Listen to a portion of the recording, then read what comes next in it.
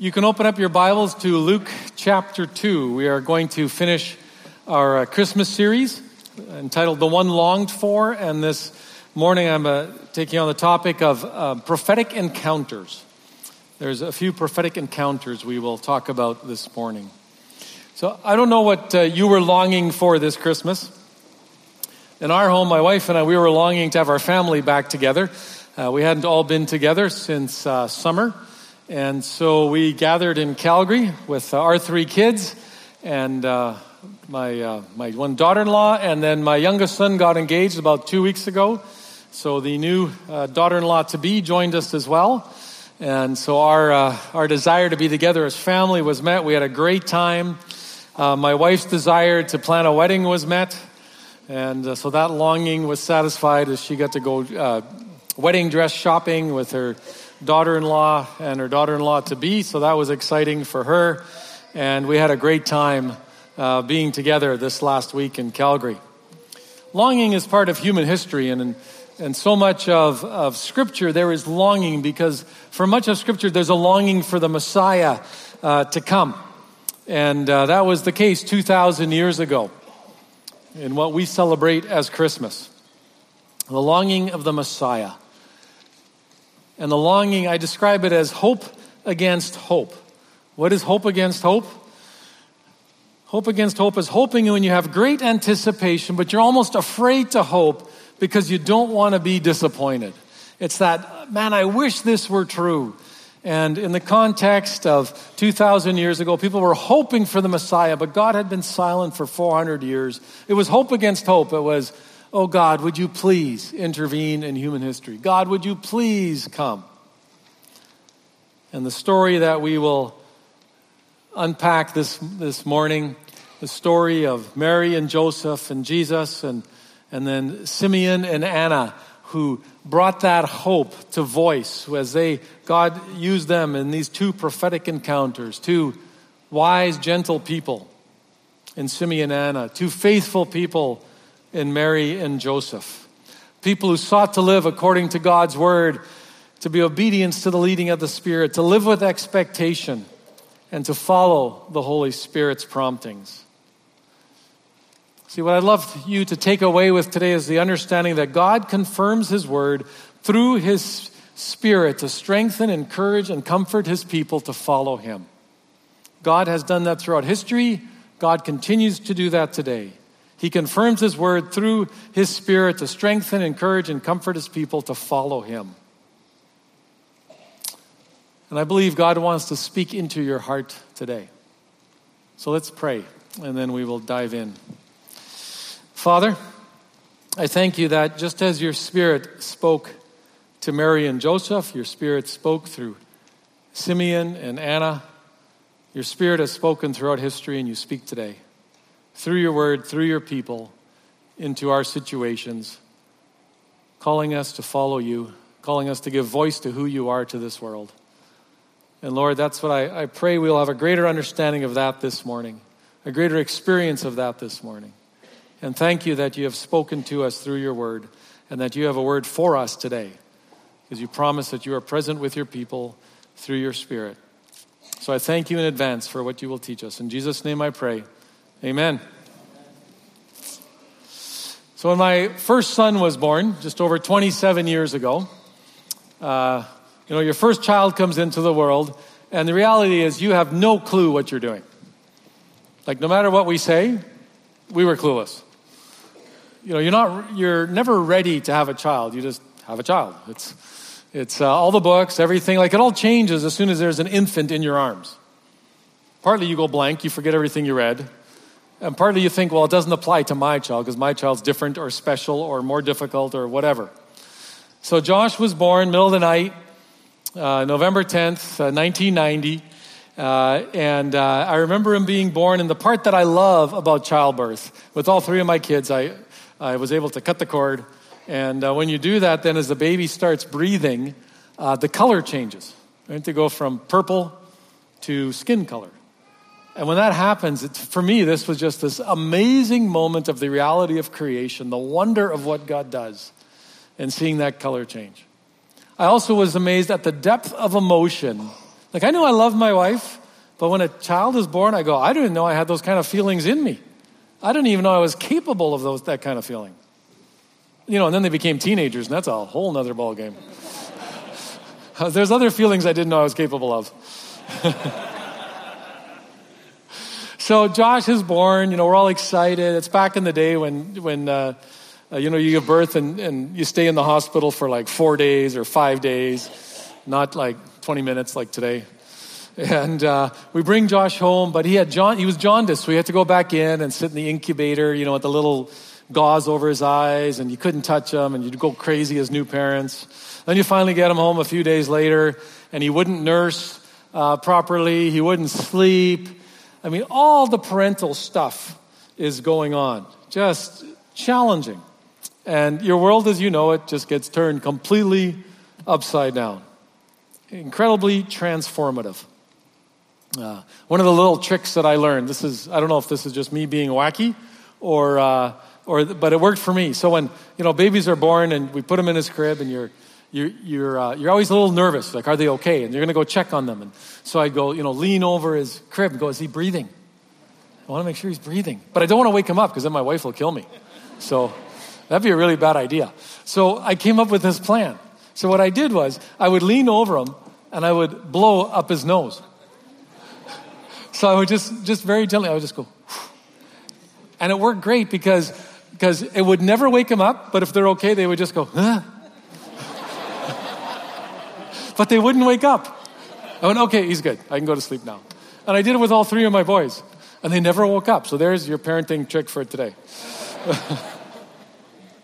So I was thinking about that experience and all the, and each kid that's born is different. You'd say, well, that worked with the last one. Why doesn't it work with this one? Well, they're all different. Thinking about all those parenting things, and I'm thinking about Jesus being born. So when we pick up today's story, Jesus is 40 days old. Luke chapter 2. And Mary and Joseph, new parents, first child, all the circumstances around pregnancy and marriage, very conflicted story. All kinds of people whispering about them and all kinds of things going on. This was not normal first century Jewish get married, have kids story. So that's all happened now. Gone through all the birth, and we pick up the story in chapter 21. Luke 2, verse 21.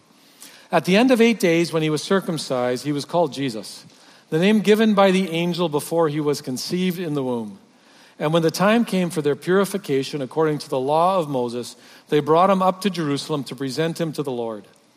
As it is written in the law of the Lord, every male who first opens the womb shall be called holy to the Lord, and to offer a sacrifice according to what is said in the law of the Lord, a pair of turtle doves or 2 young pigeons. So Mary and Joseph are wanting to follow their faith, their Jewish faith, as best as they can.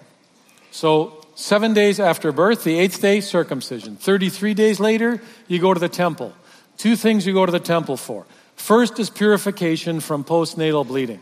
And so purification happens. And then the second one, because he's a firstborn male, he's being dedicated to the service of the Lord. So dedication happens. They were too poor to use a lamb for that dedication, for that sacrifice, so they did the 2 turtle doves. So they're trying to make sure that their son is raised properly. They're trying to make sure that he understands the ways of God. And we know from what Luke tells us that he took him to the temple regularly so that he would understand the ways of faith. They're being obedient to the teachings in the book of Exodus, the book of Leviticus, and they're trying to be good, godly parents. I think here's the point for us in this introduction. God's purposes are unveiled through our obedient responses to his initiatives. God's purposes are unveiled through our obedient response to his initiatives. Because God works through people, and these are people who are simply being obedient to the initiative of the Spirit in their lives. That's what they're doing. That's how God worked then. That's how he still works today, through obedient people. It's an amazing thing that God has chosen to reveal himself to the world by using people.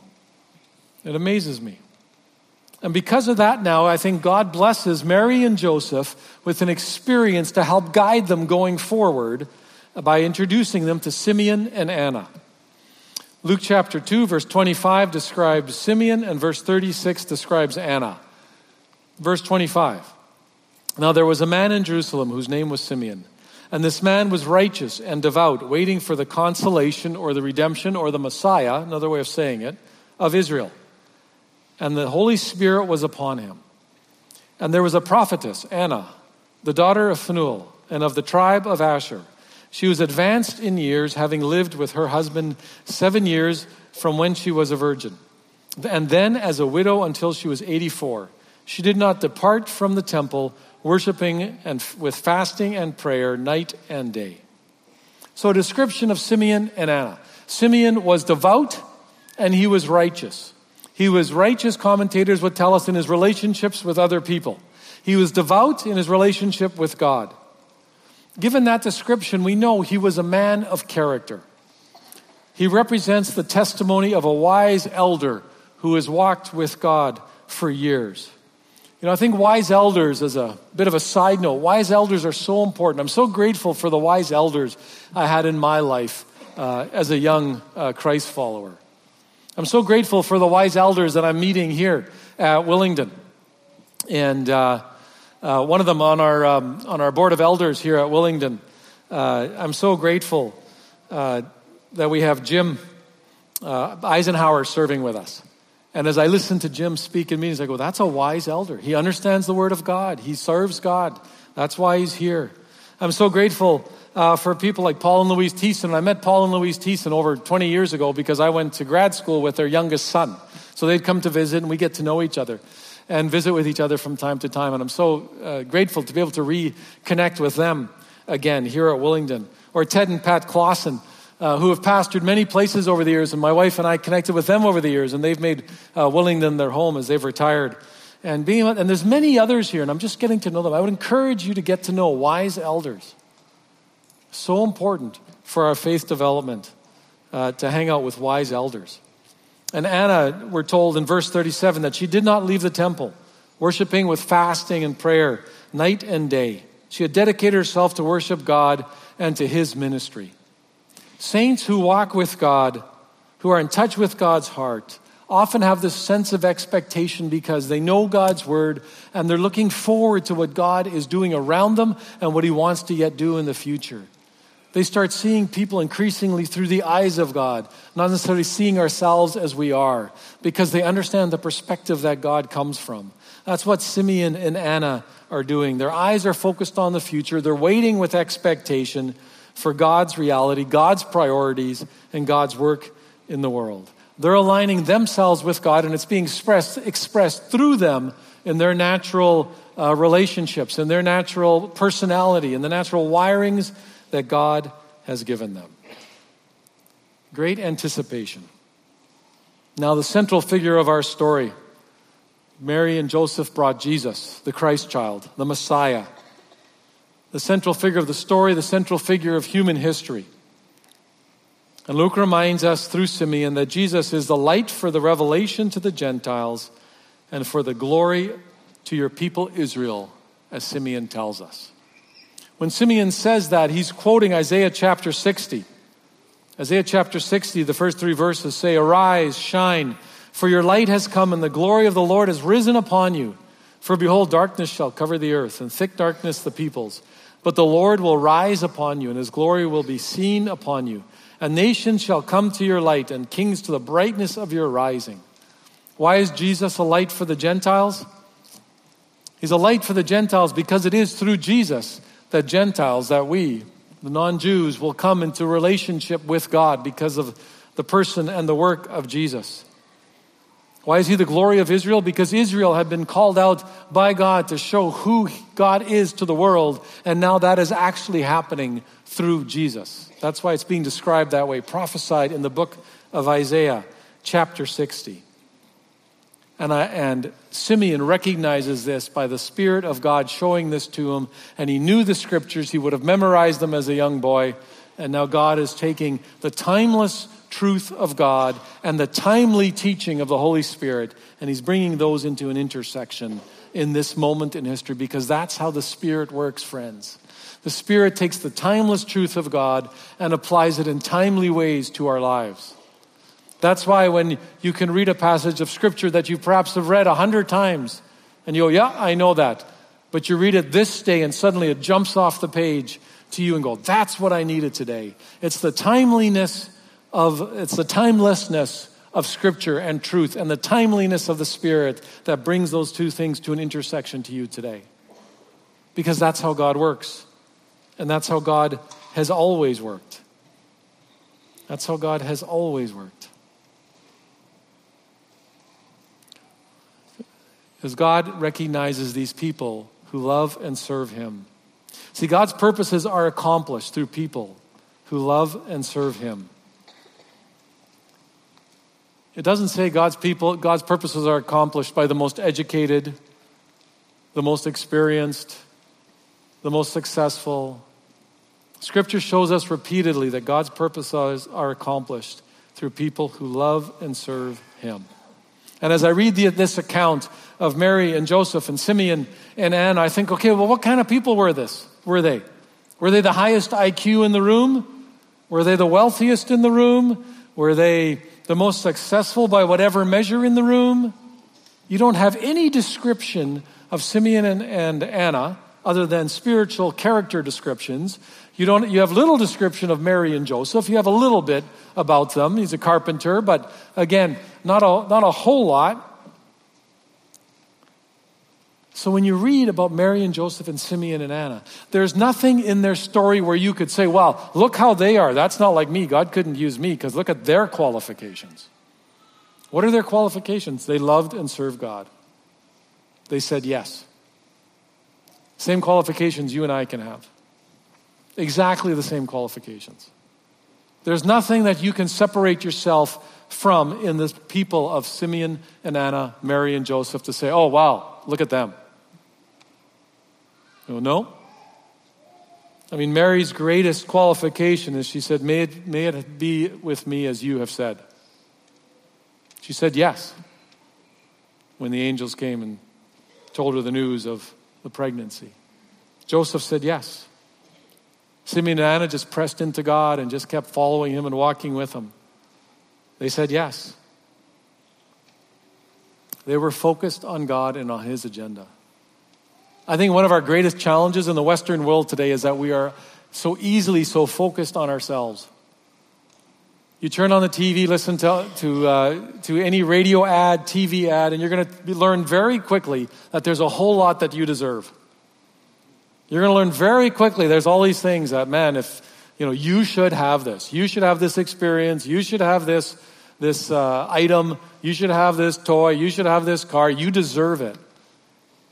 All that does is convince us that we're being ripped off perpetually. And that the answer, of course, to our discontent is to buy whatever they're selling.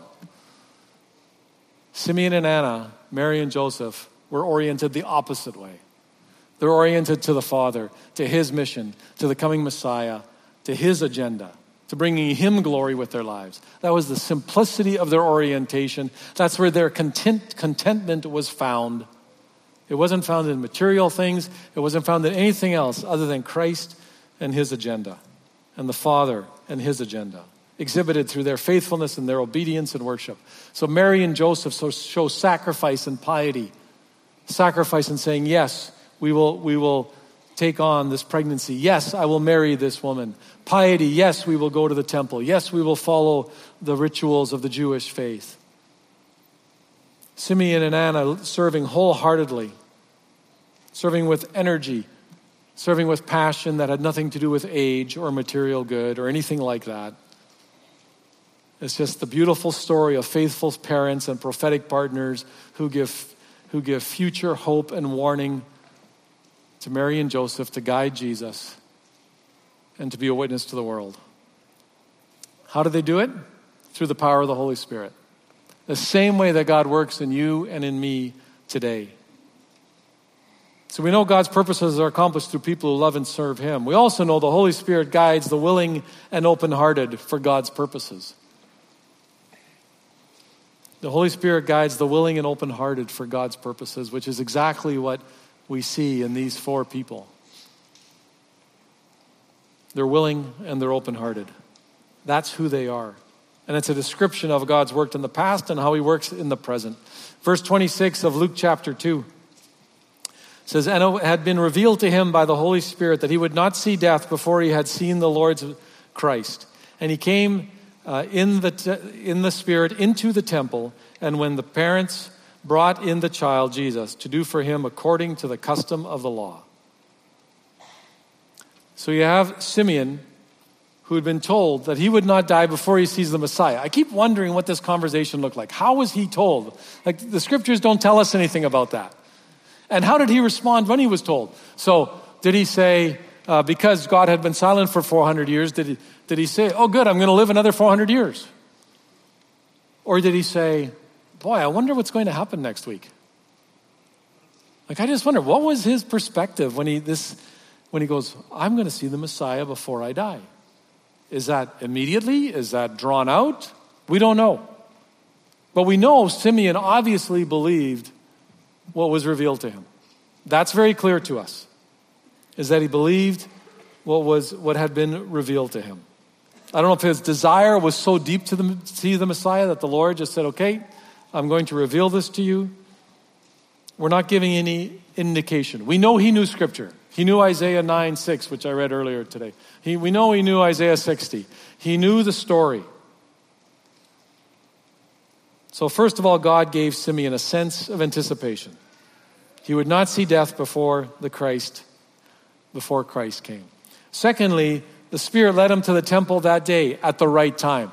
So Simeon has this broad sense of anticipation. I will see the Messiah.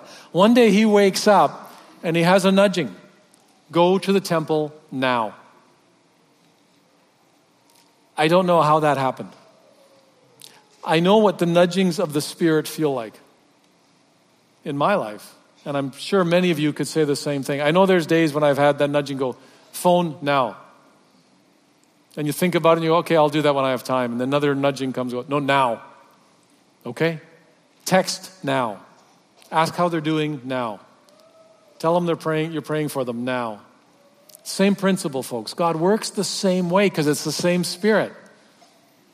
And I'm amazed how many times when I've been obedient, especially a simple thing like a text. If you would all do this, that would change your lives profoundly. When you feel a nudging of the Spirit to encourage someone with a text, do it immediately. You cannot go wrong. Tell me how you would ever go wrong if you feel a nudging and you say, well, what if I'm wrong? Well, how do you go wrong with saying, I'm praying for you? What are you going to get back? Stop it. I doubt it. And so many times I've just said, okay, I'm going to do that. And I text, and people go, how did you know? I go, how did I know what? How did you know that we were struggling right now? Or how did you know that I'm sitting in a doctor's office, which literally happened one time, they were waiting for a cancer consultation. I said, I had no idea. I said, all I knew is I was supposed to text you right now. Right? It's so simple. Just start doing that today, and this is a big win. And people will say thank you to you over and over and over. So Simeon wakes up. Obviously, he didn't get a text, but he got a prompt. That's good, you got that. Go to the temple. Go now. So he goes. Now think about this. He goes to the temple, and often I think in isolation of the story, it's easy for me to think he goes to the temple and sees Mary and Joseph as if they're the only ones there. Mary and Joseph are simply following the ritual that you do after 40 days after your baby has been born if you have a male baby. That's all they're doing. So when Simeon walks into the temple, there's probably a whole bunch of people there, a whole bunch of couples whose firstborn boy is 40 days old. That's most likely the scenario that Simeon walks into. So he walks in anticipation and goes, now what? There's a whole bunch of people here. And then in the Spirit, the Holy Spirit prompts him again and goes, that one. That's the Messiah. Because we're not told any other way for him to figure this out. So that's what happens. The prompting of the Spirit. Spirit still works the same way today as the Spirit worked then. And this text is not prescriptive of how the Spirit works, but it is descriptive of how the Spirit works, just as so much of Scripture is. So in the Old Testament, the Holy Spirit we're told the Spirit would rest on someone or fall on someone, and then they would do what the Spirit told them to do. They would write the book or do the act or prophesy, whatever it may be. In the New Testament, Christ dies, is risen from the dead, and then ascends to heaven, and he sends the Spirit at Pentecost. So now everyone who's a Christ follower has the Spirit living in them. That's the place we're in now. So prior to that, you have the Spirit working. So in Matthew chapter 1, verse 20, we're told that Joseph receives a dream, right? He was not going to follow through with marriage to Mary, but he receives a dream, and because of that dream, he marries Mary. But then you go post-Pentecost, and in Acts chapter 8, it's the story of the Ethiopian eunuch. And in the Spirit, Philip is taken to go and speak to the Ethiopian eunuch. We have that story happening there. 2 chapters later, Acts chapter 10, you have Peter receiving the vision and then being told that people will come and knock on his door who are Gentiles, and he should go with the Gentiles and go do ministry to Cornelius. And that's in the Spirit, so Peter goes and does that. In Acts chapter 11, you have the prophet Agabus who prophesies the coming famine, and because of the famine, they take up an offering to help people who are where the famine is going to strike. So it's a preemptive offering to help people for a famine that's coming. And then in Acts chapter 16, you have Paul's Macedonian call. So he's on a missionary trip. The Spirit stops him at one point, and we don't know how. It just says the Spirit stopped him. Obviously, it was significant enough for him to physically quit traveling. Then he has a dream and goes to Macedonia. It's how the Spirit works and continues to work to this day. What's the point of these prophetic encounters? 1 Corinthians 14, verse 3. The Apostle Paul is teaching what the purpose of prophecy is. It says, the one who prophesies speaks to people for their strengthening, encouraging, and comfort. That's the bottom line. The Spirit speaks to people for their strengthening, encouraging, and comfort. So God reveals his plans through his Spirit for our strengthening, encouraging, and comfort, which is exactly what he did with Mary and Joseph. It's exactly what he did with Mary and Joseph. How did that happen? Simeon. It says, verse 28, Luke 2. He, being Simeon, took him, Jesus, up in his arms and blessed God and said, Lord, now you are letting your servant depart in peace, according to your word. For my eyes have seen your salvation. Jesus obviously recognized, Simeon obviously recognized Jesus as the Messiah. This is the one. I can go home now. Thank you, Jesus, he's saying. My eyes have seen your salvation that you have prepared in the presence of all your peoples, a light for revelation to the Gentiles, a glory to your people Israel. Isaiah 60. That's what happened with Simeon. I can just imagine when Mary and Joseph are standing there and this guy walks up to them and looks at them and grabs their child and picks him up, and they're thinking, what are you doing? And it says, and he starts praising God. This is the Messiah. And sometimes when God works in our lives after a time, we start wondering, God, did you really say that? Like, was that really how you were leading me? And Simeon comes with everything that's happened to Mary and Joseph. And now, a time later, he comes and affirms again that they had heard him correctly, that they had heard the Father correctly. But he also speaks into what will happen with Jesus, verses 34 and 35. And Simeon blessed them and said to Mary, his mother, behold, this child is appointed for the fall and rising of many in Israel, for a sign that is opposed. A sword will pierce through your own soul also, so that thoughts from many hearts may be revealed. So as you read into the story of Jesus, you see this happening out through Jesus' teaching after he begins his public ministry. We see the opposition to Jesus starting. We see people's attitudes and hearts revealed, just like Simeon said. And we know Joseph at some point falls off the story. We're not told in detail how that happens, but as Mary continues on as Christ's mother, we see these things happening. You can see that Mary would have gone back and said, man, I remember when Simeon said this. I remember Simeon told me there would be days like this. I remember Simeon told me that my own soul would feel like it was pierced. And you think about Jesus on the cross and his mother watching this. So while they received encouragement and comfort, they also received the strength that they needed for the journey that was ahead. Because that's how God works. That's how God speaks through the Spirit. The timeless truth of Scripture and the timeliness of the Spirit to bring those things together. Because when the Spirit leads us personally, He always confirms what He says in His Word. He never contradicts His Word. So God's word to Mary and Joseph served to strengthen and encourage them for the difficult things their son would face. I think in particular, God was gracious to Mary as she would see the death of her son and the courage that she needed when she was frightened for safety for her son. Often God's prophetic word gives us the courage to face our future if we stay close to Him. So just over 2 years ago, I'm attending an event in, I think it was Toronto, at a conference. And one night I'm sleeping in my hotel at this event, and I have an incredibly vivid dream. And I wake up with a start from the dream, and I realize that's a dream that I need to write down. That's not, I had too much spice in my food yesterday. That's not, I'm in a hotel bed and I can't sleep. I think this dream has meaning.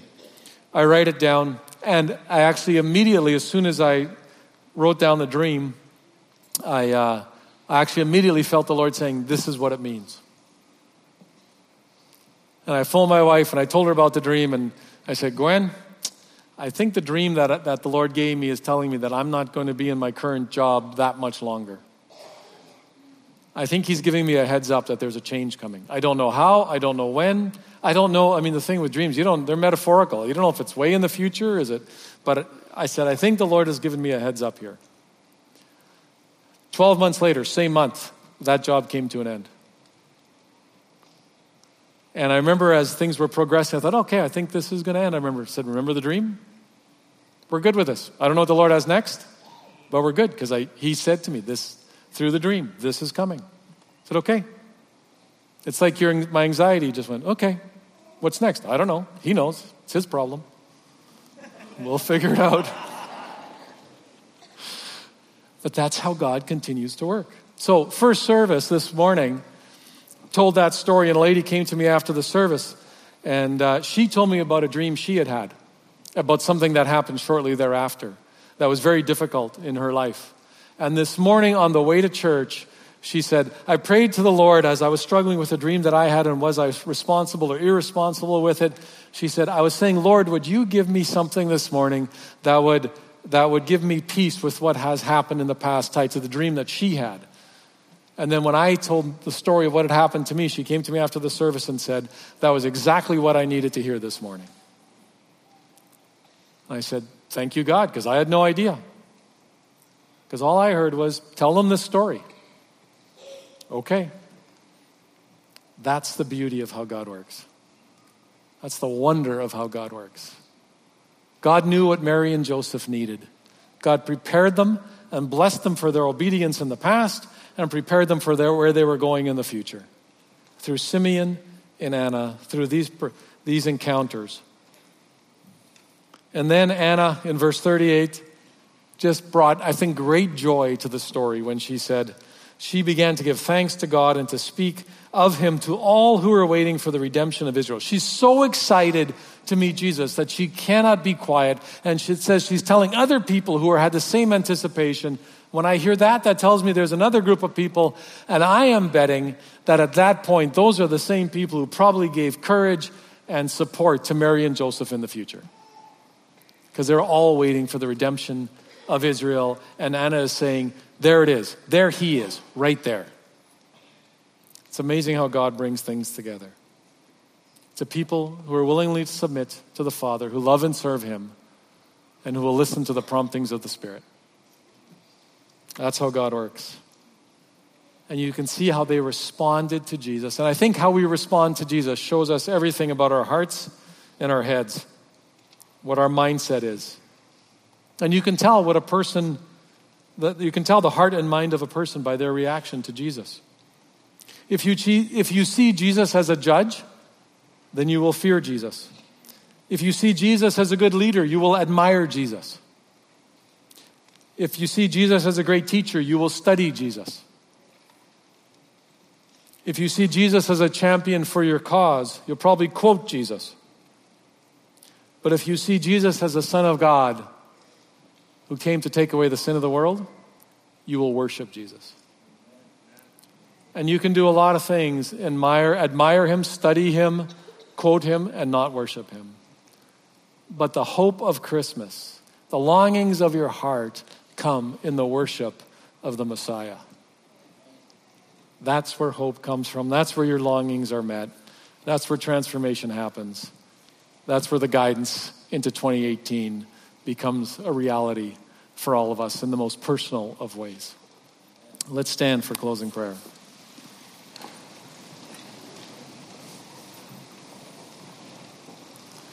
As we close this year, if any of you have not made the decision to follow Jesus, I want to give you an opportunity to do that. And you can simply pray silently with me. I will guide you through that. And then after the service, I would invite you either go talk to the folks at the Welcome Center who would love to guide you further, or come talk to me. And I'd love to give you some next steps to follow in that. And after making that prayer, I then also would just like to pray for all of you as well. So if you want to follow Jesus, you can pray with me. Jesus, thank you for dying on the cross and paying the price for my sin. Jesus, please be my forgiver. Jesus, I give my life to you, to follow you in obedience as best as I understand it. Be my leader. And Jesus, I pray that you will teach me how to grow in my faith and increasingly have your mind and your mindset, and guide me in that and be my friend. Come and fill me with your Holy Spirit and guide me forward from this day on. And Father, I pray for all people here. Lord, as we wrap up a year, we often reflect on how the year has been. And for some, it's been a difficult year. And Father, I pray for your peace to pour out on those who have been struggling. I pray for your presence, Father, to pour out on those who are searching. Father, I pray that you will walk with us into the new year. Father, I pray that we will take steps of faith and courage to walk closer with you in 2018. Father, for those who are celebrating today, I thank you for them and for the good things that have happened in their lives that have brought them to a place of celebration, for how you have met them, carried them through struggle, perhaps brought healing, physical or emotional or spiritual to their lives or relational. Father, I thank you for all the good things that you have done and you will continue to do. Father, I pray you would pour your Spirit out on this church. I pray many, many people will come to know you through the ministry of Willingdon this year. I pray many people will grow in their faith and understand the calling you have on them to be your agents in this world. Father, I pray that Willingdon will be a light to this city and to this country and around the world. Father, I pray for the other churches in this city and in this country, Father, that the way that we behave as Christ followers, the way that we live out your gospel, Lord, will be such a light to the nation that people will have a clear sense of who you are, Father, and turn to you for hope and forgiveness and in trust and joy, Father. Thank you for your goodness and for your grace, Father, and for your presence with us today. In Jesus' name I pray. Amen.